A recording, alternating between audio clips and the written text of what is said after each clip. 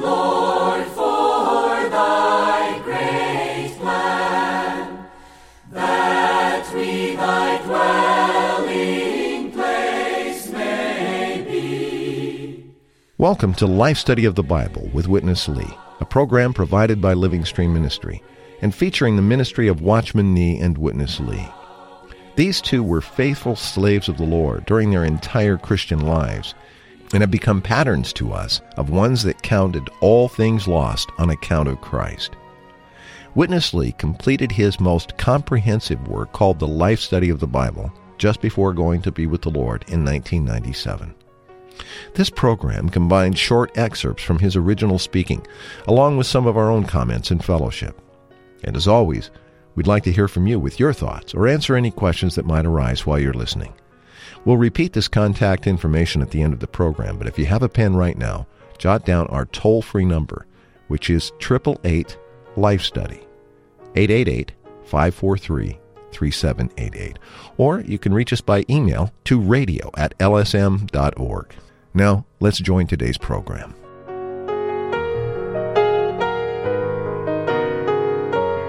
In reading the Old Testament, it's easy to become lost at times in page after page of history, because much of the Old Testament is devoted to telling this history, the history of God's people, Israel, in both their triumphs and their many failures. To study it in this way does have some value, but if that is the extent of our realization of the Old Testament, we will miss a lot. In fact, we will miss the Lord's burden for us in that portion of Scripture. For both the Lord Jesus himself in his direct speaking concerning the Old Testament and the Apostle Paul in example after example of how he applied the Old Testament made it clear that in reality, the Old Testament is a book of types and symbols that, if properly understood, reveal Christ to us in marvelously clear pictures that can often convey more of the spiritual reality than even the direct and condensed passages of the New Testament. One of the great types of Christ in the books of history surely is the prophet Elisha, who typified Christ in his living, his ministry, and as we'll see today, even in his death. Matt Miller has joined us on rare occasions. Matt, you and I get to share the studio together, one being the host, one being the guest, and so you want to be the guest today or the host?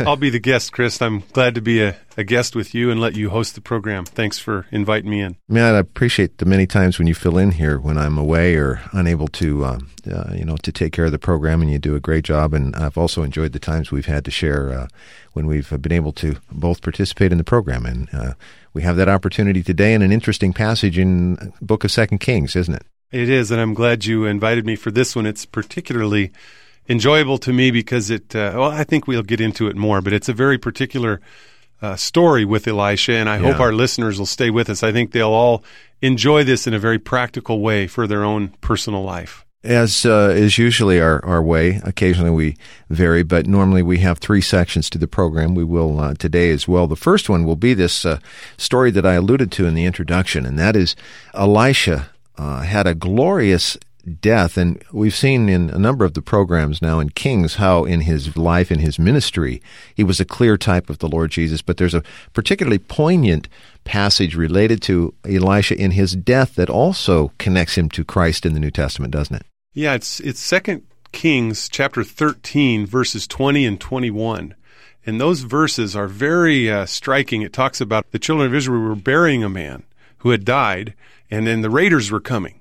And so they threw this dead man into Elisha's grave, and the dead man immediately became alive. Right, he touched the body of Elisha, right? He touched the body of Elisha in Elisha's grave, and there was so much life-giving power in the bones of Elisha that it even brought this dead man back to life.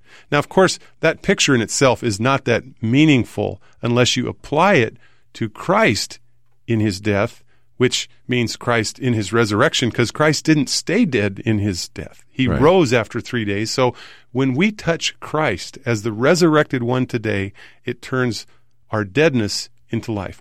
Every believer was a dead person before they believed into Christ. I know this is my story. Yeah. When I first touched Christ, I was dead before that. I was just like this dead man in Kings who became alive. And it's not just a once-for-all experience, but we continually touch Christ on a daily basis, and it turns our death into life. Us people who can become dead through our contact with the world and the worldly things are made alive through our contact with the resurrected Christ. I'm glad you put it that way. As we just take a minute here before we join Witness Lee, I have to confess today I'm a perfect candidate for this kind of experience. I've had a harried day, spent over half the day sitting in a doctor's office. We all know what that's like. And then fighting the L.A. freeway traffic to get here so that we could record this program. And as you and I were praying before we open up the microphones, I had that distinct sensation that I was just like this one that had been tossed unceremoniously into the tomb. But behind the scenes, there was an intervention because this happened to be the tomb that contains the body in resurrection of the living Christ. And any contact with him really enlivens us, even today, doesn't it? It does, and that's why I'm so happy that I could be here for this program, because I also experienced that, not so much today in my recent memory, but more recently, last week, I had the experience of inwardly dead. Yeah. And going to touching the Lord in his resurrection. I mean, the Lord's available to touch. And as I touched him, I really experienced an enlivening and bringing into the power of his resurrection. Well, in the Lord's mercy, Matt, we just pray together that this program would be such an enlivening encounter and touch with the resurrected Christ. Well, a lot of people are looking for miracles, Chris. I think D.L. Moody said the greatest miracle is the miracle of regeneration. And we're going to hear Witness Lee quote that same passage by D.L. Moody in the portion just ahead. Let's join him now. The glorious ending of Elisha's life and his ministry. Very interesting. You will read the story. Elisha, he died, and his body was buried in a tomb. Then one day, there was some kind of fighting. A man got killed, and they cast that man's body into the tomb of Elisha. And that body touched Elisha's body, and that man got 11. The dead Elisha killed 11 people. What is this? What is this? This is Christ. Amen. In resurrection. Don't touch him. Whosoever touched him, even that person got 11. I would say probably this is the top miracle among all the miracles in the Bible. Do you think so? I still remember D.L. Moody once. He said, the greatest miracle is regeneration. And what is regeneration? Regeneration is the dead people touching the died and resurrected Christ. Whosoever touches Christ, and this man will be enlivened by Christ. So Elisha was a wonderful type of Christ. Have you noticed there is such a story? It was a miracle. With what notion? The notion is even Jesus was crucified and put into the tomb. Even such a one, when you, as a dead person, touched him, you got 11. Whether this is a miracle or not, I didn't know. But I do know, 67 years ago, I touched him. I got 11. I become altogether another person.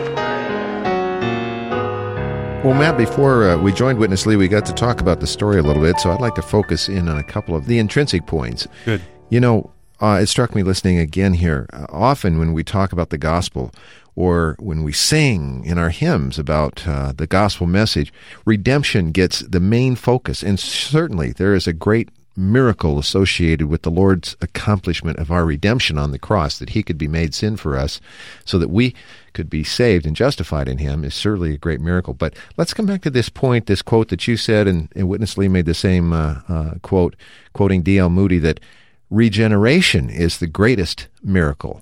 Talk about regeneration and why that would qualify as such a miracle of such a category. To say that redemption is a great miracle is 100% true. It is a great miracle. Right. But there's much more to salvation than just redemption. And the greatest part of salvation is not just that we're redeemed from our sins, not that the Lord would cleanse us from our sins, but that he would give us his life. Yeah. Colossians 1:27 says, Christ in you is the hope of glory. Romans 5:10 says that much more you will be saved in his life. There's an enlivening aspect to salvation that is involved with us receiving the Lord's life. And I can't help, Chris, but go back and read a hymn that Witness Lee wrote. I hope that's okay. Oh, that's great. And in this particular message, it's not part of the radio program today, but when you go back and listen to the entire speaking of Witness Lee on this particular life study, he was very burdened about this hymn, number 539 in the hymns put out by Living Stream, that is talking about this matter of how available the Lord is to us today as the Spirit to give us life. Let me read a few of the verses to the song. Yeah, good. It starts out and it says, O Lord, thou art in me as life, and everything to me, subjective and available, thus I experience thee. We can experience the Lord as life. He's in us as life today. Colossians 3:4 says that Christ is our life. Yeah. How many Christians are talking about that? That's why we need to have this radio program. Somebody asked me one time, why do you have this radio program? There's so many Christian programs. Well, the reason we need to have a radio program like this is for this very point. It's called a life study. We study Christ as life in us for our experience to live on earth today by his resurrection power, not by our natural life. And then the chorus to the song says, O Lord, thou art the Spirit, how dear and near to me, how I admire thy marvelous availability. Wow. The Lord's available for us to live by him today as the Spirit in our spirit. I'm familiar with this hymn as well, Matt, and when Witness Lee wrote it, and as you said, as it is published in our hymn book, that last line is how I admire your marvelous availability. But oftentimes, I don't know about you, but when we sing it in our congregation, we usually substitute the word enjoy for admire. We just take a little liberty there. How I enjoy your marvelous availability. We want to admire Christ as life, but we really want to enjoy him as life, don't we? I think admiring is part of enjoying. It surely is. Hard to enjoy if you don't admire. Well, I think what we have today is sort of a program in reverse order from how we usually do it, because here we began with the example, and the example is seeing a type in the Old Testament and how in God's economy it is applied in a very New Testament experiential context. This matter of Elisha laying there in the tomb in death, but yet the dead man whose body rolled over and touched Elisha is enlivened, really being a type of Christ in resurrection in our experience. The next couple of sections in the broadcast today are going to talk about this principle of seeing the Old Testament types and how important it is to have this kind of view when we come to the Old Testament. And Witness Lee will point out, even from the pages of the Old Testament, and I'm going to read 2 verses from Isaiah that I think make it very clear. This really is the intrinsic function of the Old Testament. In Isaiah 7, of course, Isaiah and the other prophets, they were concurrent with the history that we're reading about in Kings. On the one hand, we have the history and what happened to this king and that king, but alongside these kings were these prophets who were really raised up in the principle of overcomers, weren't they, Matt, to maintain God's testimony? Absolutely. Okay, so at this time, Isaiah then writes in chapter 7, verse 14 of his prophecy, Therefore, the Lord himself will give you a sign. Behold, a virgin will be with child and bear a son, and she will call his name Emmanuel. And in 9:6, a verse that I think we tend to stress but gets understressed generally in Christian ministry, a marvelous verse. For a child will be born to us, a son will be given to us, and the government will rest on his shoulders, and his name will be called Wonderful Counselor, Eternal Father, Prince of Peace. These are great verses, aren't they? Absolutely. All right, let's go back to Witness Lee. I'd like to fellowship with you concerning the relationship of the typology in the Old Testament history and the fulfillment of God's economy in the New Testament. What was there in the Old Testament history was a type, a typology. Since it was a type in typology, surely it needs the fulfillment. And the fulfillment is in New Testament. Now, we have to see how this typology was fulfilled. In what way was fulfilled? You know, the prophets' books, Isaiah 1, Daniel, Zechariah, Jeremiah, and so forth. All these prophets' books are books going along with the history of Israel.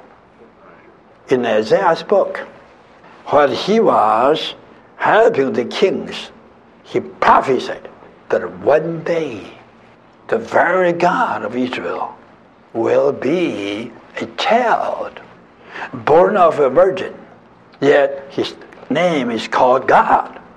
God with us. That's God. Who was that child in the manger? That was God. Then the second verse in Isaiah 9:6, it says, listen, a son is given. Who is this son?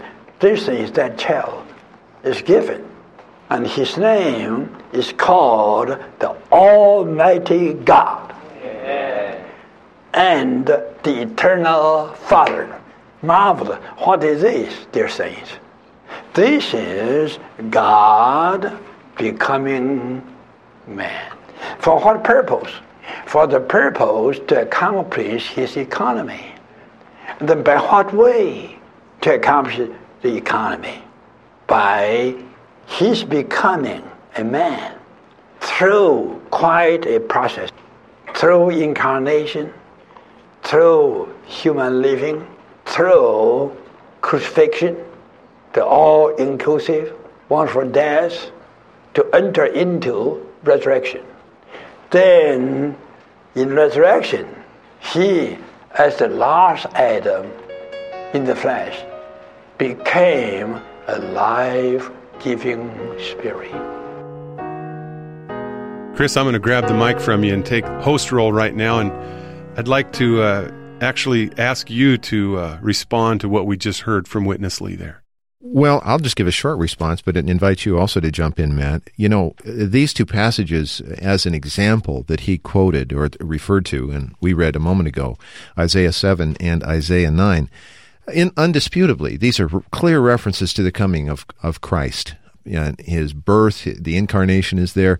But as you look a little deeper, beyond just the surface, it's not just a reference or a prophecy of the coming of Christ, but we really see a prophecy of the process that which the triune God is going to pass through to accomplish everything in his economy. And this is where I certainly could use some help and would ask for some, Matt. We use this word process frequently. Sometimes we're criticized for it. On one hand, of course, God is unchanging. He's eternal in his essence. And we not only do we not deny that, we affirm it and celebrate it.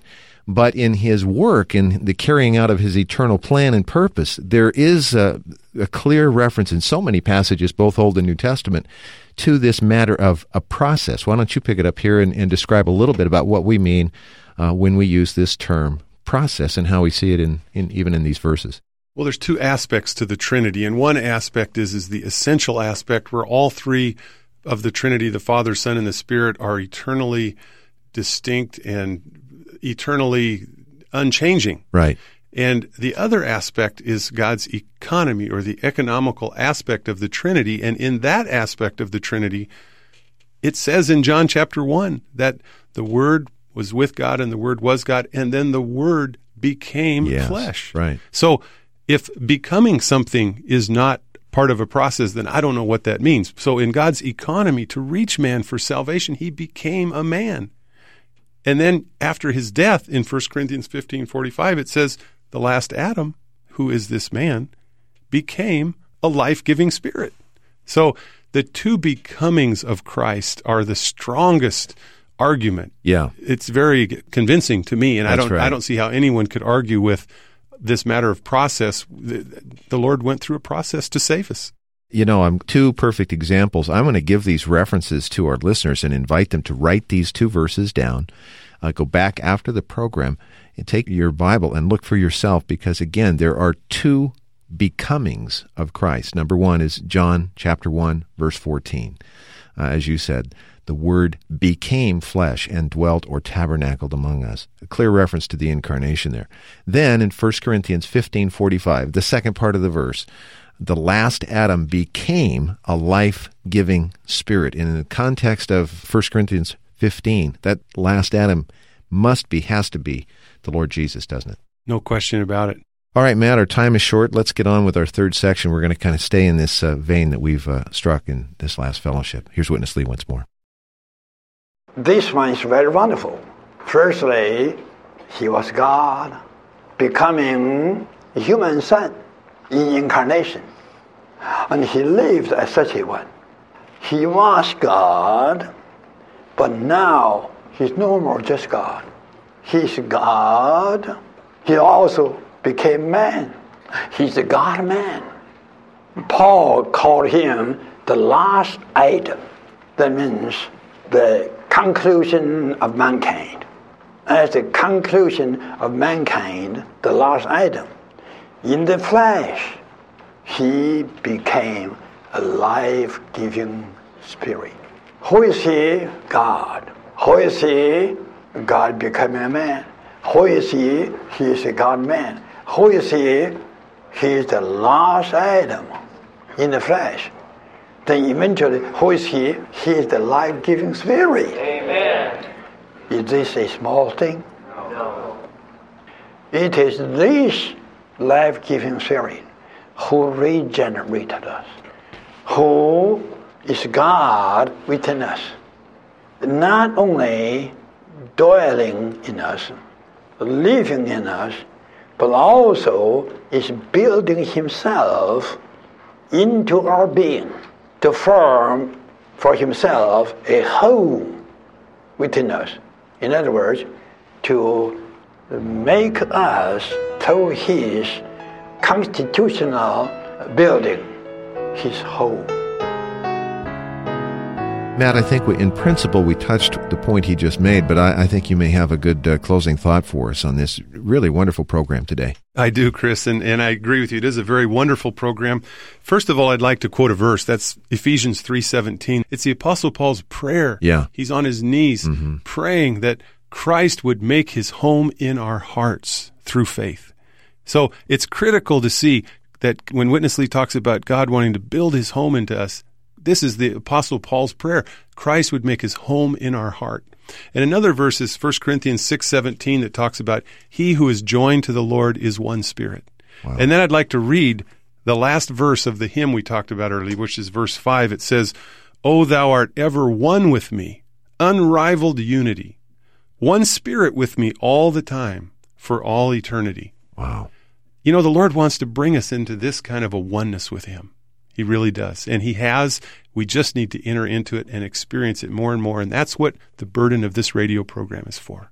As you said earlier in the broadcast, Matt, we, not by accident or just because we thought it had a catchy sound to it, there's a very definite purpose to the name of this program being the Life Study, because this ministry, and in a very real sense, is very tunnel vision.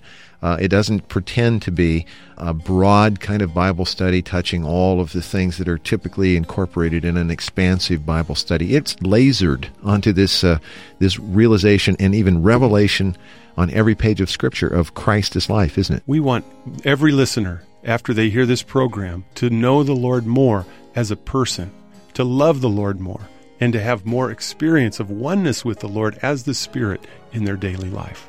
Yeah, maybe in the Lord's arrangement we'll get a chance to have this kind of fellowship again soon. I look forward to it because I always enjoy it. Me too. I hope so, Chris. Well, we hope you've enjoyed the program, and we hope if you found yourselves like I admitted to being today, and Matt said he was last week, and needed to roll over in the tomb we were in and touch the resurrected one. We hope this program ministered to you in that kind of way. We'd love to hear from you. Our toll-free number, 1-888-LIFE-STUDY, 888-543-3788. For Matt Miller, I'm Chris Wilde. Thanks very much for listening today.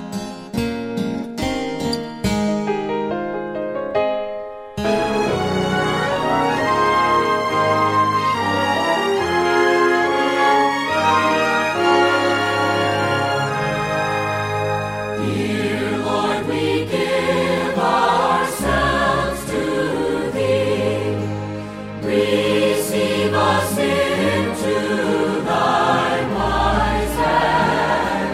Thank you for listening to Life Study of the Bible with Witness Lee, brought to you by Living Stream Ministry. Witness Lee spent 7 decades in the 20th century speaking Christ, first in Asia and then North America, eventually all over the world.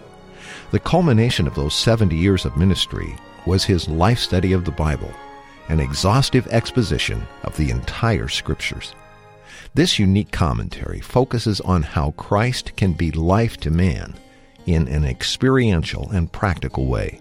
These programs encapsulate Witness Lee speaking in just 26 minutes. But to get the complete riches, visit lifestudy.com.